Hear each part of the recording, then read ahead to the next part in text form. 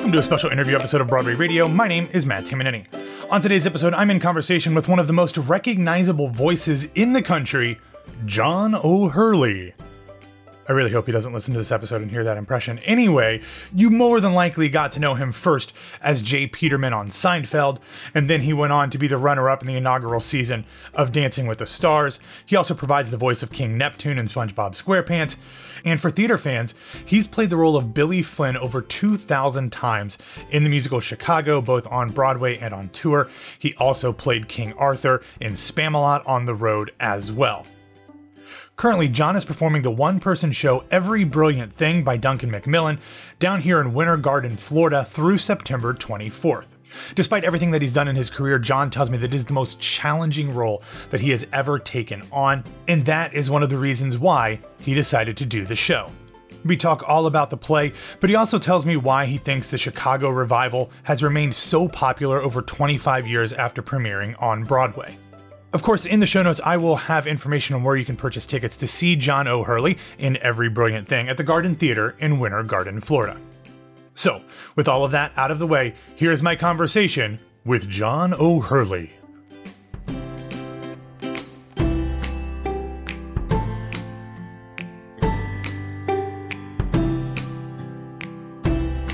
Well, John, welcome to Central Florida. How has Central Florida and Winter Garden been treating you since you've been down here for the preparations for Every Brilliant Thing?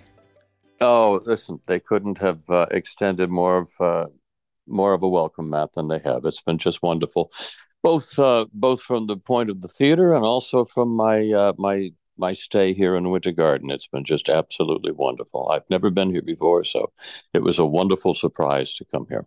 Wonderful. Well, you are going to be doing the show Every Brilliant Thing just through September 24th at the Garden Theater. So it is a limited engagement. So we want to make sure that people are heading out there over the next few weeks to see this show, which is really become kind of a little bit of in terms of theatrical circles, one of these shows that is a must-see no matter who's doing it, no matter where it is. It's a truly powerful piece. I don't want to give too much away about the show, so I'm going to ask you to kind of give a plot description because I don't want to tread too lightly on things that we don't want to spoil for audiences. Well, I think the easiest way to explain the show is that this is a show about somebody dealing with a suicidal mother during several stages of his life, and the difficulty and the way that basically that depth of depression becomes almost communicable, and it's an extraordinarily powerful piece. And most people would say, "Oh, it's a play about suicide," or say it's actually it has a very positive message to it, and it's delivered with a great deal of humor as well. So it's actually a very funny play. It's ironic in that regard. Now, throughout everything that you've done in your career, you've done so many different things, and people know you from both stage and screen. But I do have to imagine that doing a one-person show forces you to kind of to work some different muscles than perhaps you were used to as you are diving into a piece like this that does have both the heart and the emotion and the humor that you mentioned. Does this kind of present a few different challenges, some from a normal scripted show with multiple people in an ensemble or voice over work or anything like that? Yeah, I'll just say flat out, this is the most complicated role that I have ever undertaken at any point of my 40-year career. This is the mother load. It is so difficult because it's essentially a 90-minute monologue. It contains all sorts of elements within the show that make it very taxing to one's one's memory muscles, and there's no question about it. It's really difficult, but it's fun. It's interactive. The audience is involved as well, which really helps build a community during the show, and that's the really fun part about it, is that every show is different because it contains an enormous amount of improvisation. Okay, now for me as an audience member, when I hear a show is going to be interactive, I always get a little nervous. I have a little bit of stage fright, even if I'm just in the audience. For you, how do you approach that when you're getting an audience involved in something, when you do have to improv certain elements of a show? How do you prepare for that? I mean, are you really able, other than just doing it a bunch and knowing what audiences are going to be like and how they're going to react, are you able to prep for those parts of a show? No, you really aren't, and you shouldn't. Yeah, you really can't. You really can't prepare. But I've had a great deal of experience. Remember, I hosted Family Feud for five Oh years, yeah, yeah. and I did, several hundred shows a year. So it's you leap and you know that the net will appear. So it's not a problem. It's always actually something you look forward to because people are always different. They'll always give you a different reaction, and it's kind of fun to play along with. And I know this is a fairly interesting setup because there are audience members up on the stage with you as well. So how does that factor into the way that this show is presented?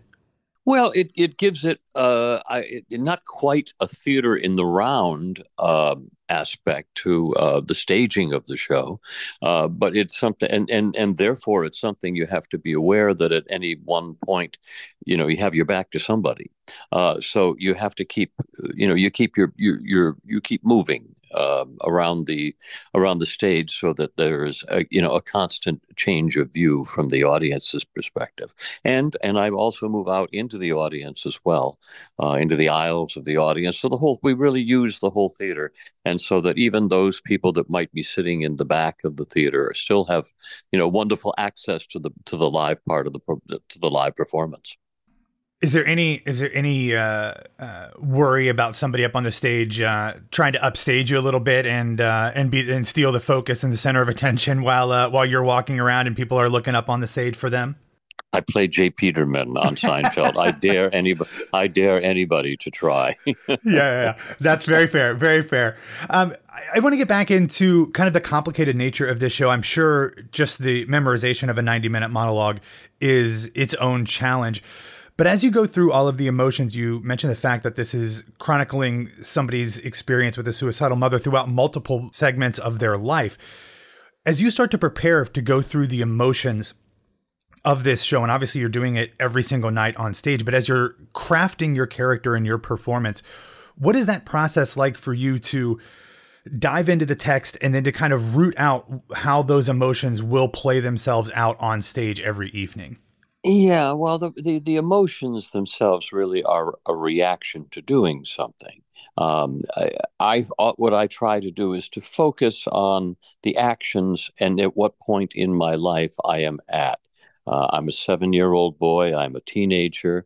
I'm a young man in my early 20s, and then I am as my age later on. So really kind of four perspectives that you're looking at. And there are therefore four different attitudes, I would say. That, a 7-year-old has the different attitude about the world and life and hope, and than an 18-year-old would have. Same with somebody in their late 20s. Same with someone who's grown older. It's you kind of work on those expectations of what you feel, the mindset of the character would be at that age. And going through those different phases of a character, and like we said, again, an hour and a half all alone, although you do interact with the audience, that has to be exhausting both physically and emotionally. How do you either recover after a show or prepare going into a show to be able to get yourself into the right physical and mental state of mind to do this every time you step on stage? Before I step on stage, whether I'm here or whether I'm on Broadway doing a musical or whether I'm hosting a show or doing a sitcom, it doesn't matter. Before I go on stage, I say one prayer, and that's it. I say, God, let me be surprised, and that's it. It relaxes me and it puts me in the frame of mind where I'm out there looking for my surprise. Something is going to happen that is unexpected. And that's the joy of doing the theater, because it's a living, organic thing, and it will never be the same as it was in the matinee earlier in the day or in the promise of the show that evening. So that's what I do. And in terms of I promise myself a nice glass of wine at the end of every show. And but I will admit that my mind is kind of like mashed potatoes at the end of the end of the show. It is there is no question that this is a stressful piece on the performer. But that's what makes this all worthwhile, and I'm so fortunate at this stage in my career to still have an opportunity to do these absolutely strategically important pieces of drama. I mean, this really is an incredible piece of work. I've seen it. It was filmed on HBO as a movie. Mm-hmm. It's an extraordinarily penetrating piece of theater. I can't recommend it enough. It's one of the. It is, as you said and introduced it earlier. It's become one of the must sees in theater. It's there's it lives up to its name. Every brilliant thing. Beyond just being a great piece, what was it about this show specifically that attracted you to it? Is it just because it is becoming one of those indelible parts of the theatrical canon, or was there something about this story at this time in your life that really spoke to you and made you want to take on this obviously Herculean challenge?